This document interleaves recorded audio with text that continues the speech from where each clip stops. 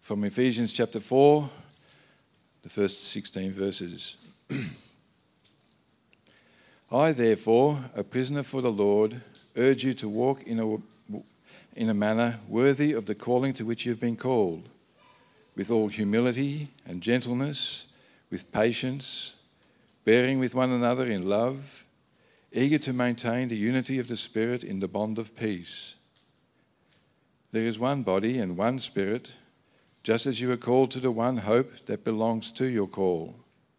One Lord, one faith, one baptism, one God and Father of all, who is over all and through all and in all.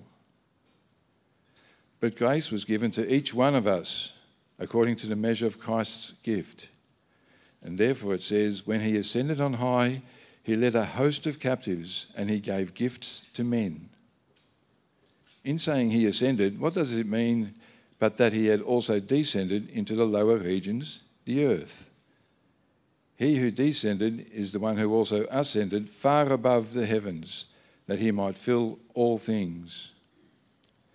And he gave the apostles, the prophets, the evangelists, the shepherds and teachers to equip the saints for the work of ministry, for building up the body of Christ, until we all attain to the unity of the faith and of the knowledge of the Son of God, to mature manhood, to the measure of the stature of the fullness of Christ, so that we may no longer be children, tossed to and fro by the waves and carried about by every wind of doctrine, by human cunning, by craftiness in deceitful schemes.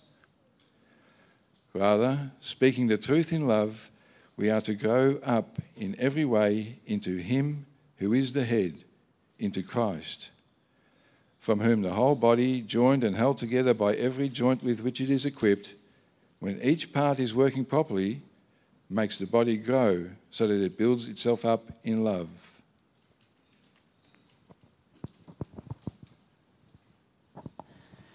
Thanks, Jim. Morning, everybody. Maybe you can take a stretch, stand up and stretch and turn around or do something. We've been sitting for a bit. I felt it in my back, so stretch a little bit. As we head into the Word, let's just pray that the Holy Spirit gives us a capacity to have the attention we need for the next little bit, shall we?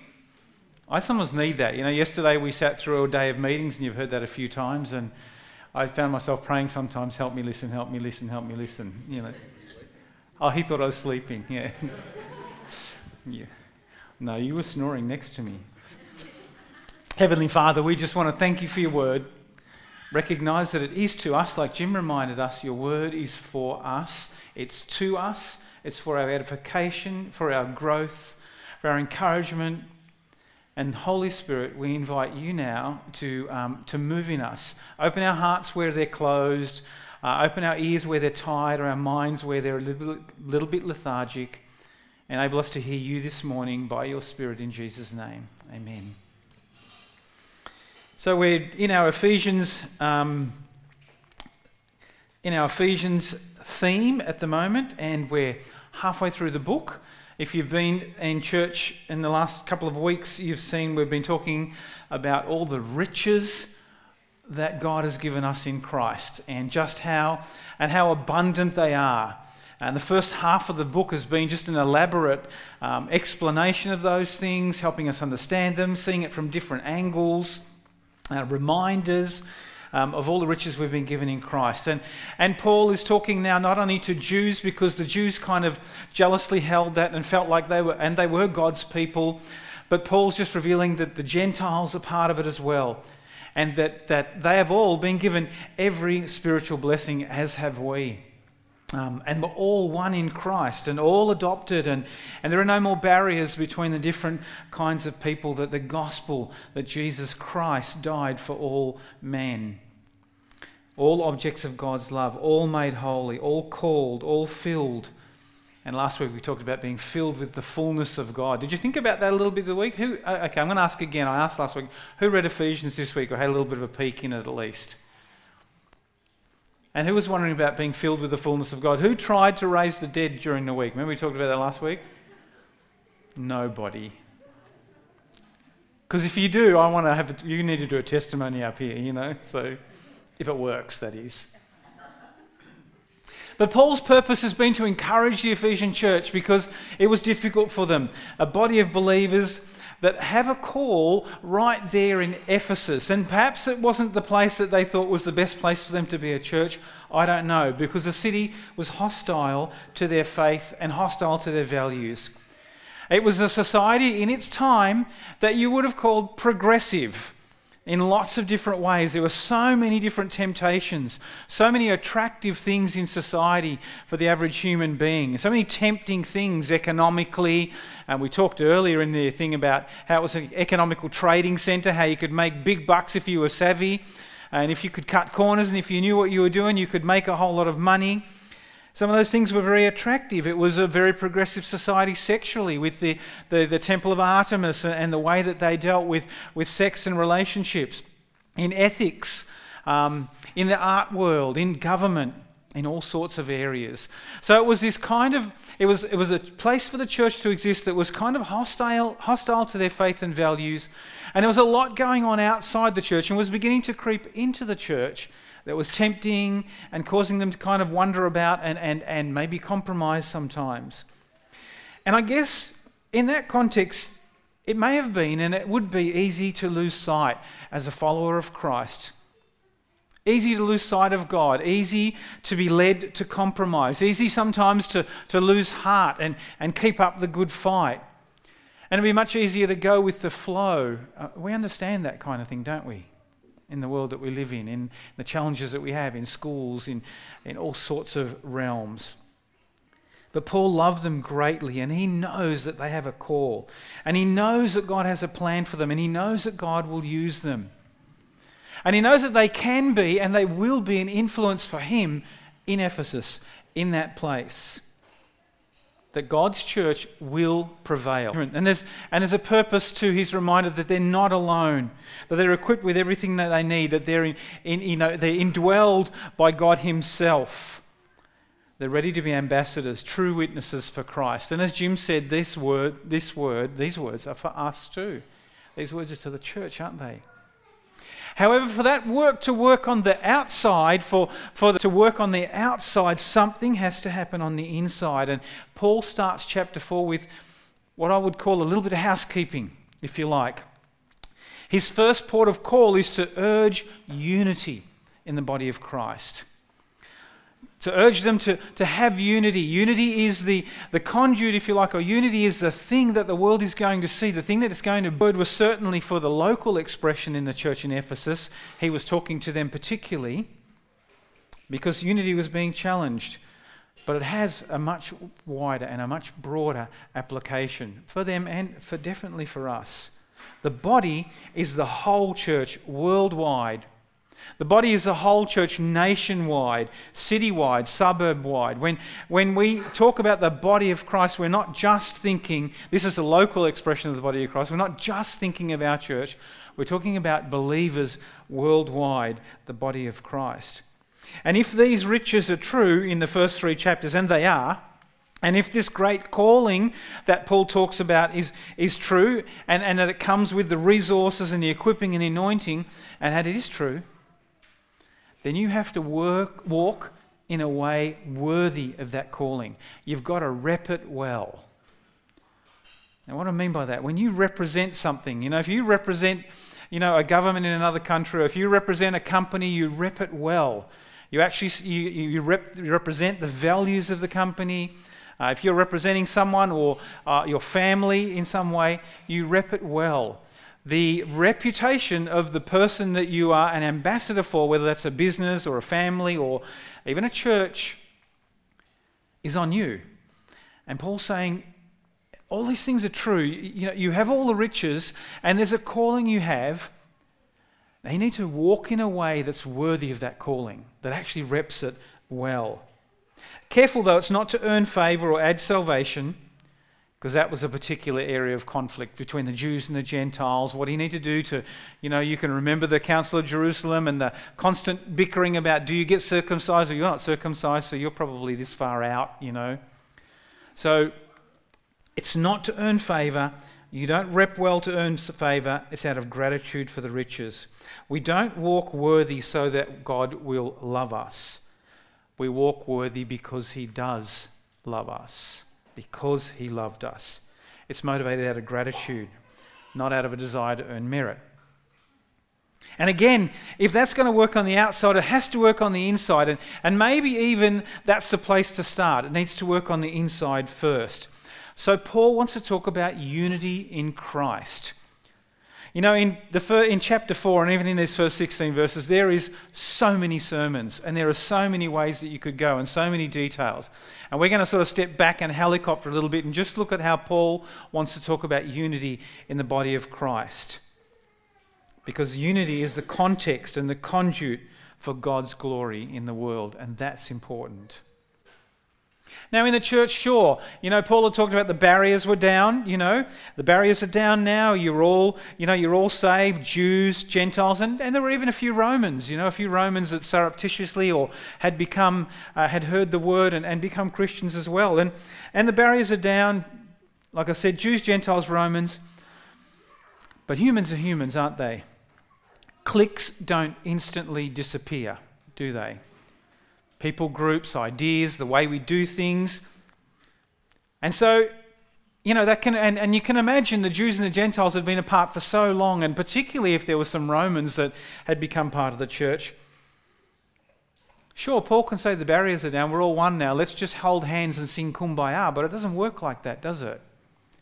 Suspicion, different opinions, mistrust, those sorts of things don't instantly dissolve.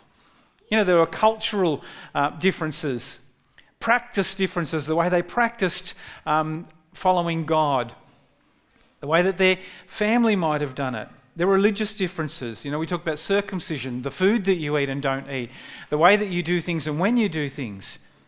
And there were perhaps even theological differences and conflicts in areas of spiritual gifts and those sorts of things. You can imagine all of those things existing in a church where people come together from different contexts, remembering that people are different as well. So Paul calls for unity. What he doesn't call for, and this is important to note, he doesn't call for uniformity, he calls for unity. And what does that mean? He doesn't call for unity in practice, or unity in opinion, or unity in ideas, or ways to do things. Notice the words, he calls for unity in the Spirit. We might be different ends of the spectrum in the way we deal with things or we think of things, but we've all been given the same Spirit. Paul talks about we've been given the same Spirit. It's the same. We need to find unity.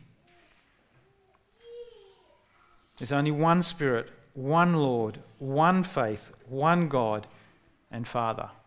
And I like that our church gets a mention in there. Did you see that one hope? Paul knew what was coming, didn't he?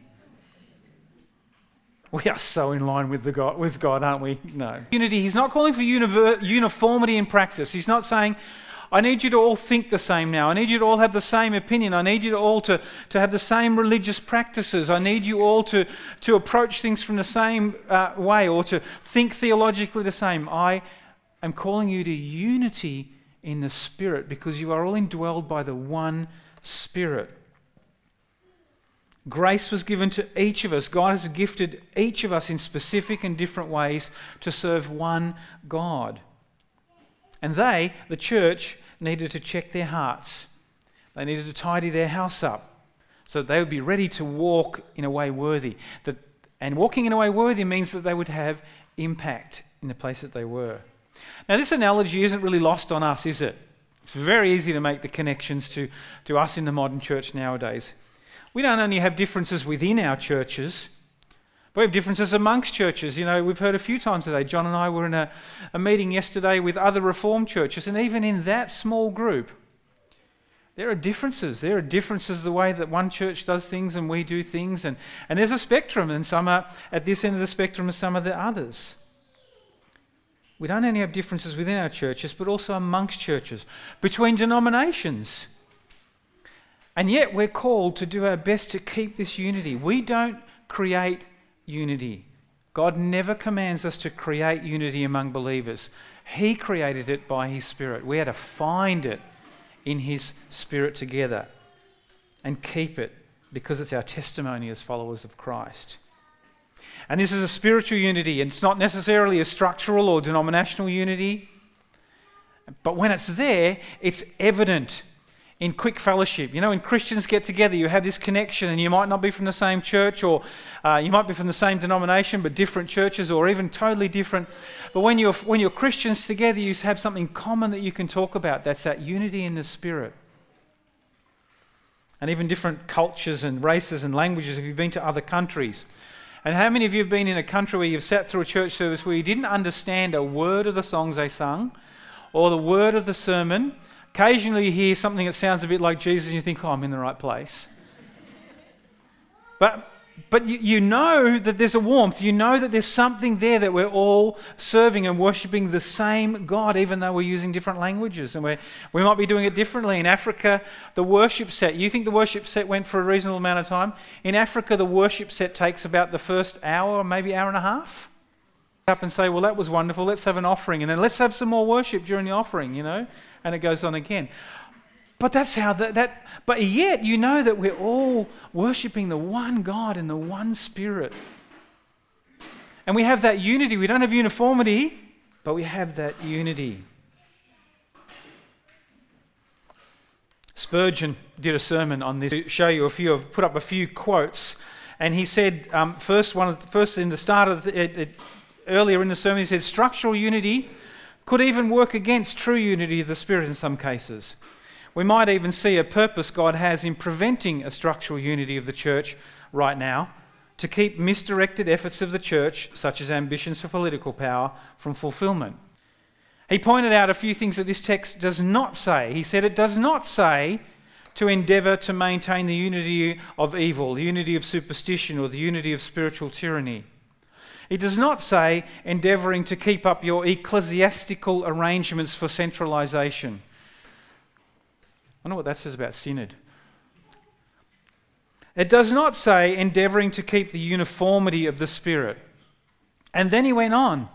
He said, it is not a desirable thing that all churches should melt into one another and become one. For the complete fusion of all churches into one ecclesiastical corporation would inevitably produce another form of popery, since history teaches us that large ecclesiastical bodies grow more or less corrupt as a matter of course. He was pretty harsh on some of that stuff. And finally, he finished by saying this: we want unity in the truth of God through the Spirit of God. This let us seek after. Let us live near to Christ, for this is the best way of promoting unity. Divisions in churches never begin with those that are full of the love of the Saviour. You got that up there? You do. Interesting sermon. Spurgeon is quite a surprising man in some places. He knew how to use the gospel to talk to the day. But he understood that, like Paul, that the unity in the church was not the same as uniformity, and we needed to find it in the Spirit. You know, as One Hope, God has given us a calling. Right now, at this point in history, in this town, in this city, in this society, with all that's happening around us in society, each of us as individuals are called, and together as a body we're called to walk in a manner worthy of the calling, to rep God well to the world around us. You know, and even within our own church, we might think or operate differently, or desire differently at times. You know, we might have cliques or groups or preferences or differences, and they remain in churches. Even in our church, we have different gifts and talents, maybe different ideas of what's more important. You know, should we lean more to the worship or more to the word? Should the money be important? Should the announcements be important? Should we be doing more Bible studies? Should we do exegetical sermons or topical sermons? That's something we talk about in the office sometimes. We might have different ways of looking at things. We might have different thoughts on leadership and authority. And as a Reformed church, we might approach and interpret things in a way that differs from other churches and denominations. Baptism. Interesting, Paul talks about one baptism. Maybe it's not about the style. We might do things differently. We might have a different worship style. We might have a different thoughts on mission or theological mainstays. And that's all okay. That's okay. You see, unfortunately, too often the world gets to see the dirty laundry or the negative opinions that we as Christians can often air about other leaders, other denominations, or people that aren't like us. And I guess it starts in school when kids aren't like other kids or groups form. We can, unfortunately, the church can be guilty of that too. This week, how many of you would have heard that Brian Houston was stood down from the church? Probably a good thing, in terms of that. But online, there's Christians that are now having a shot at him, but not only having a shot at him, now starting to talk about, you see that church and their theology is bad and this and judging and all. And I'm thinking, well, I might not agree with them, but is that what we need to do? This week I was watching how many of you know John MacArthur? Probably at the other end of the spectrum, a conservative speaker. I was listening to a sermon of his and some people commented on that, and Christians were bagging him out and saying, yeah, his theology is this and that. And I'm thinking, do you know what? This does not make God look great. I may not agree with everything of either of those men and others. But as Christians, we're to find unity in the Spirit. That doesn't make God look great. That doesn't bring glory to God. And these are the kind of things that were potentially playing in the church in Ephesus. So what have they got to do? What does Paul say they have to do? How do we practice and how do they practice and maintain that unity in the absence sometimes of uniformity, of the same thinking? What about for us, even in our own church here at One Hope or our denomination, or even maybe in your family circles, that we have family that go to different churches? Well, Paul makes it really clear. He uses some really key words that we could have a whole sermon about. He uses words like humility. That'd be a good thing, wouldn't it? Humility. Perhaps I don't know it all. Maybe John MacArthur is cleverer than me. He does understand more than me. Maybe I don't have it all worked out. Gentleness. Maybe I need to be a little bit more loving and gentle to people like Brian Houston and other churches that I find that I can't agree with so much, or I might look down on. Patience. Maybe I need to be patient with people in my own church. That want to do things differently than me. That want to, profile things differently than me. Maybe I need to be more patient. He said, bearing with one another in love. Those are strong words. When you bear with one another, that means that you pay a price, that you'll carry it, that you'll carry one another in love. That love will cause you to bear with differences, even though it might be tough for you, even though you might not like it. And being eager to maintain unity. There's another word, eager. We don't use that much. Are you eager to maintain unity? Do you kind of look for that, or if it happens, we cheer it on, but that's someone else's job? Eager to maintain unity in the Spirit.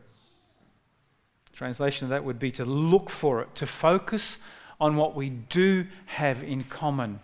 One God. We have the same Saviour, and we needed the same salvation. Every one of us sitting here needed the same Jesus to do the same, to make the same sacrifice, to shed the same blood, to break his body for every single one of us. Didn't we? I did. This testifies and gives glory to God. The world can look anywhere for conflict. The world can look anywhere for disagreement. Just turn the first page of the Age, Herald Sun, or whatever newspaper you read, or click on the first. The world can look anywhere for conflict. The world can look anywhere for your opinion or your disagreement. And they can see oppression. But we, the church, we, the followers of Christ, must be the one place that they can't find or see those things. Because we're different, right? We're saved. The local church has a great purpose. The gathering of God's people is important for so many reasons, and this was true for the church in Ephesus, but it is for us too. The local church is not just a place to go on a Sunday if it works. or if it fits into your schedule, or if it's not too busy, or if there aren't other more important things calling you. It's not just a place to gather and sing some songs. It's not just a place to meet some spiritual obligations or practices. It's the place ordained by God to grow us up. Did you notice at the end of that? The church is the place that God ordained to grow us up, to mature us, to make us strong, to teach us about unity. So we can see a young tennis player, a young year 7 or year 8, I would go to training, and I've probably told this story before, haven't I? But bear with me, I'm an old guy, my stories. I went to training, and I wanted to get better. But when I played the kids that were in my own D grade, I think I was in D grade because that was the lowest you could get. When I played my own kids in D grade, A grade, the older guys, I wanted to play against them because it was harder. They didn't want to play against me so much, but I wanted to play against them. But what it does is it made me better because you aspire to be better. You challenge yourself. I had to practice to get better. The church has given us to practice unity, to practice that unity in the Spirit, to practice that the fact that we have one call out there. This is a place we practice that. God has uniquely equipped the church and the people in it to achieve this. And seemingly without the church, we're exposed. We become open to being misled. Seriously misled. Did you read some of those words? They're not small words. Carried away by every wind of doctrine, by human cunning. Sounds like a movie, doesn't it? By human cunning or craftiness and deceitful schemes. It sounds like an internet scam. That's the language Paul uses. Seemingly the church is a place that protects us from that. You and I work together. You protect me from that. Exposed. And we see Paul address that in the second part in verse 14, which I just read that.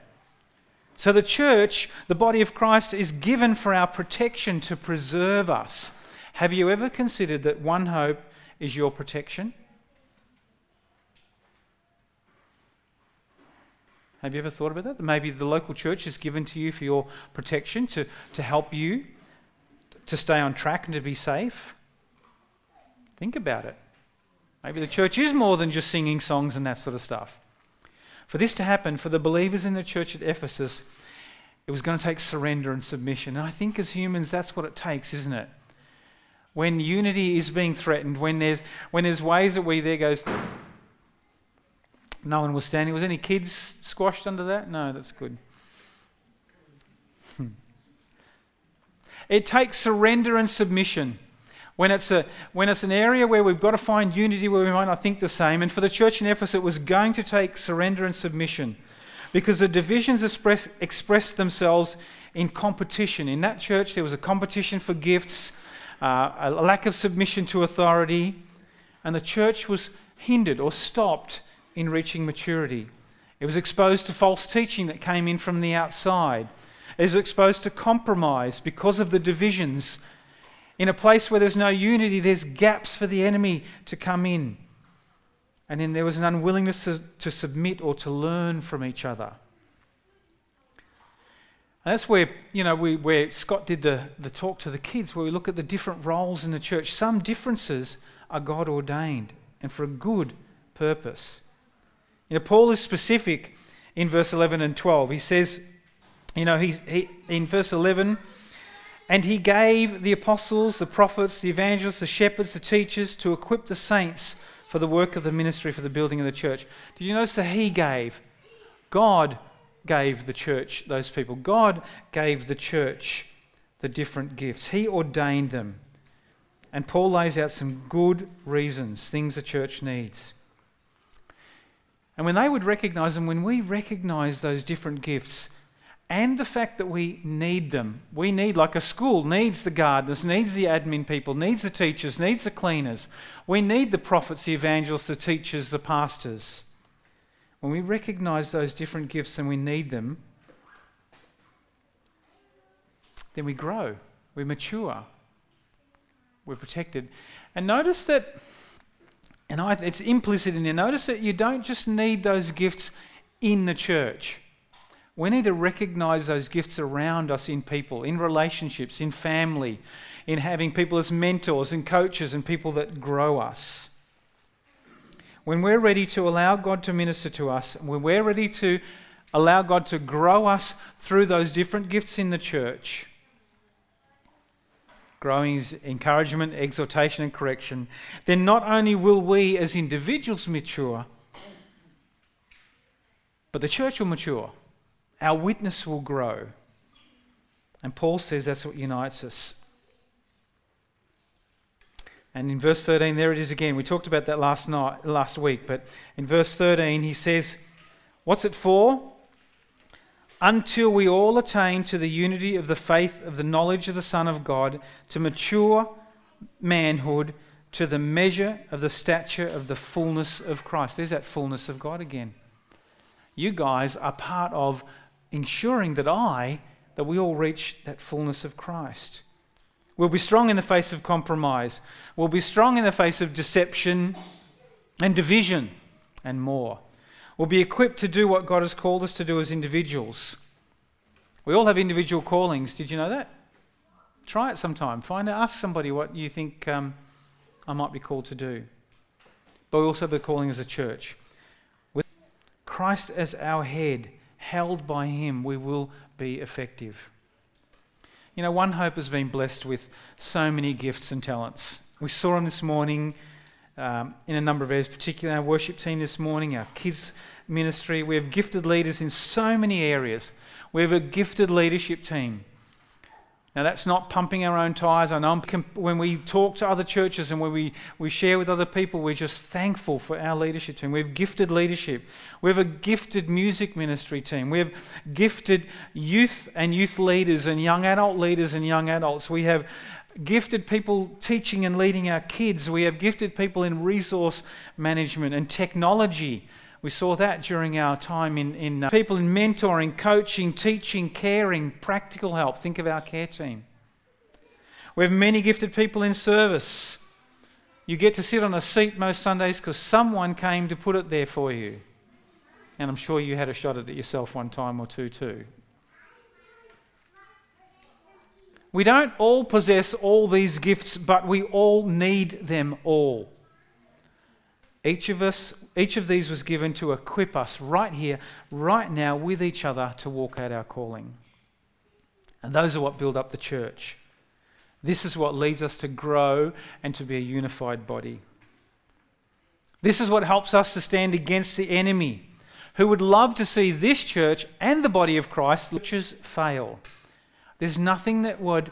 You know, the enemy, you've heard this before. Satan doesn't care that you believe in God because he believes in God.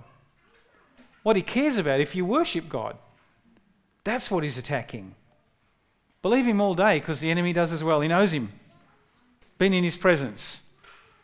But he does care if we worship him. He does care if we serve him wholeheartedly. The enemy would love to see the church fail. And sometimes that takes submission and surrender to each other, doesn't it? It takes a willingness to learn, a recognition that I still have to learn.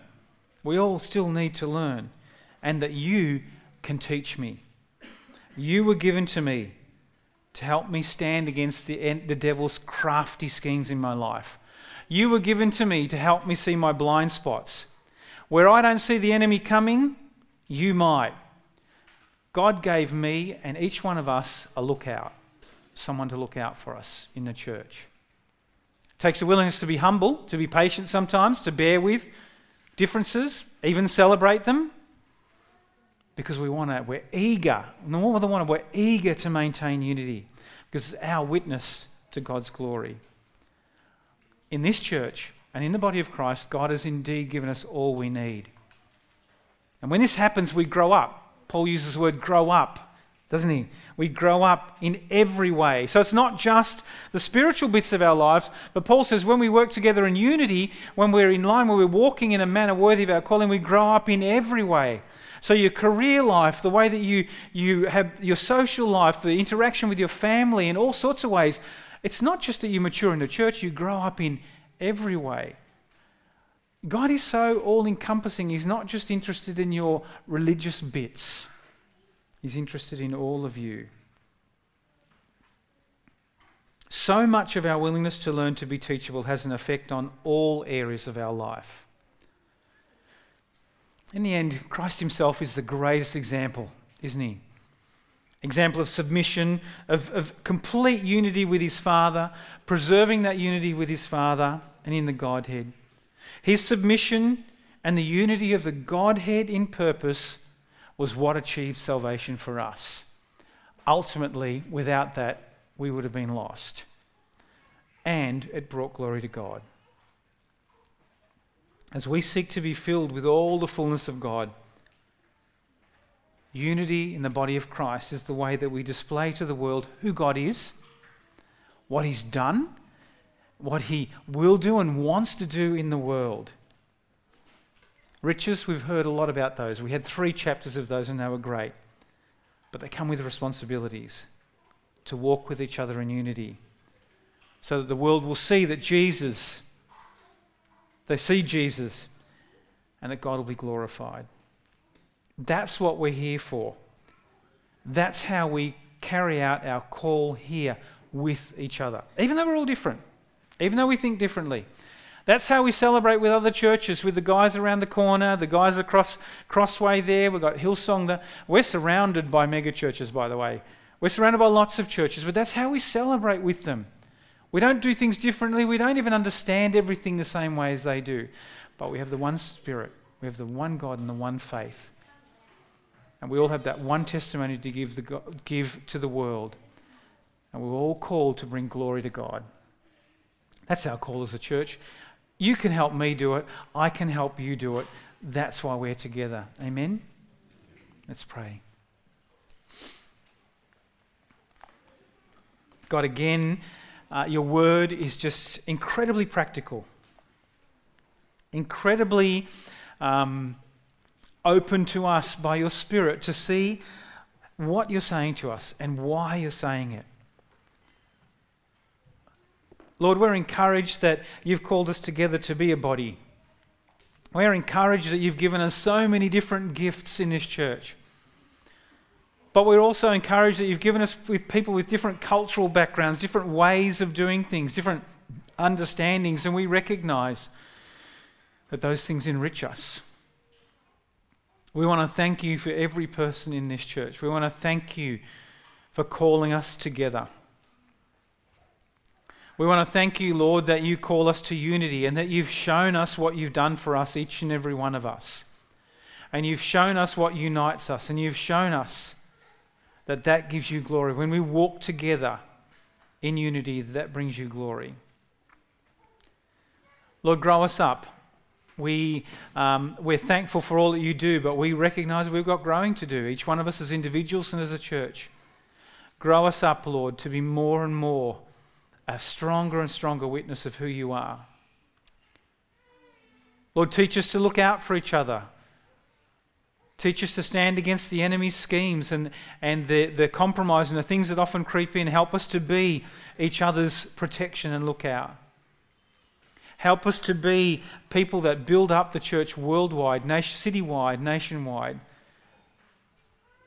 People that celebrate when the body of Christ celebrates and mourns when the body of Christ mourns. Teach us to be unified.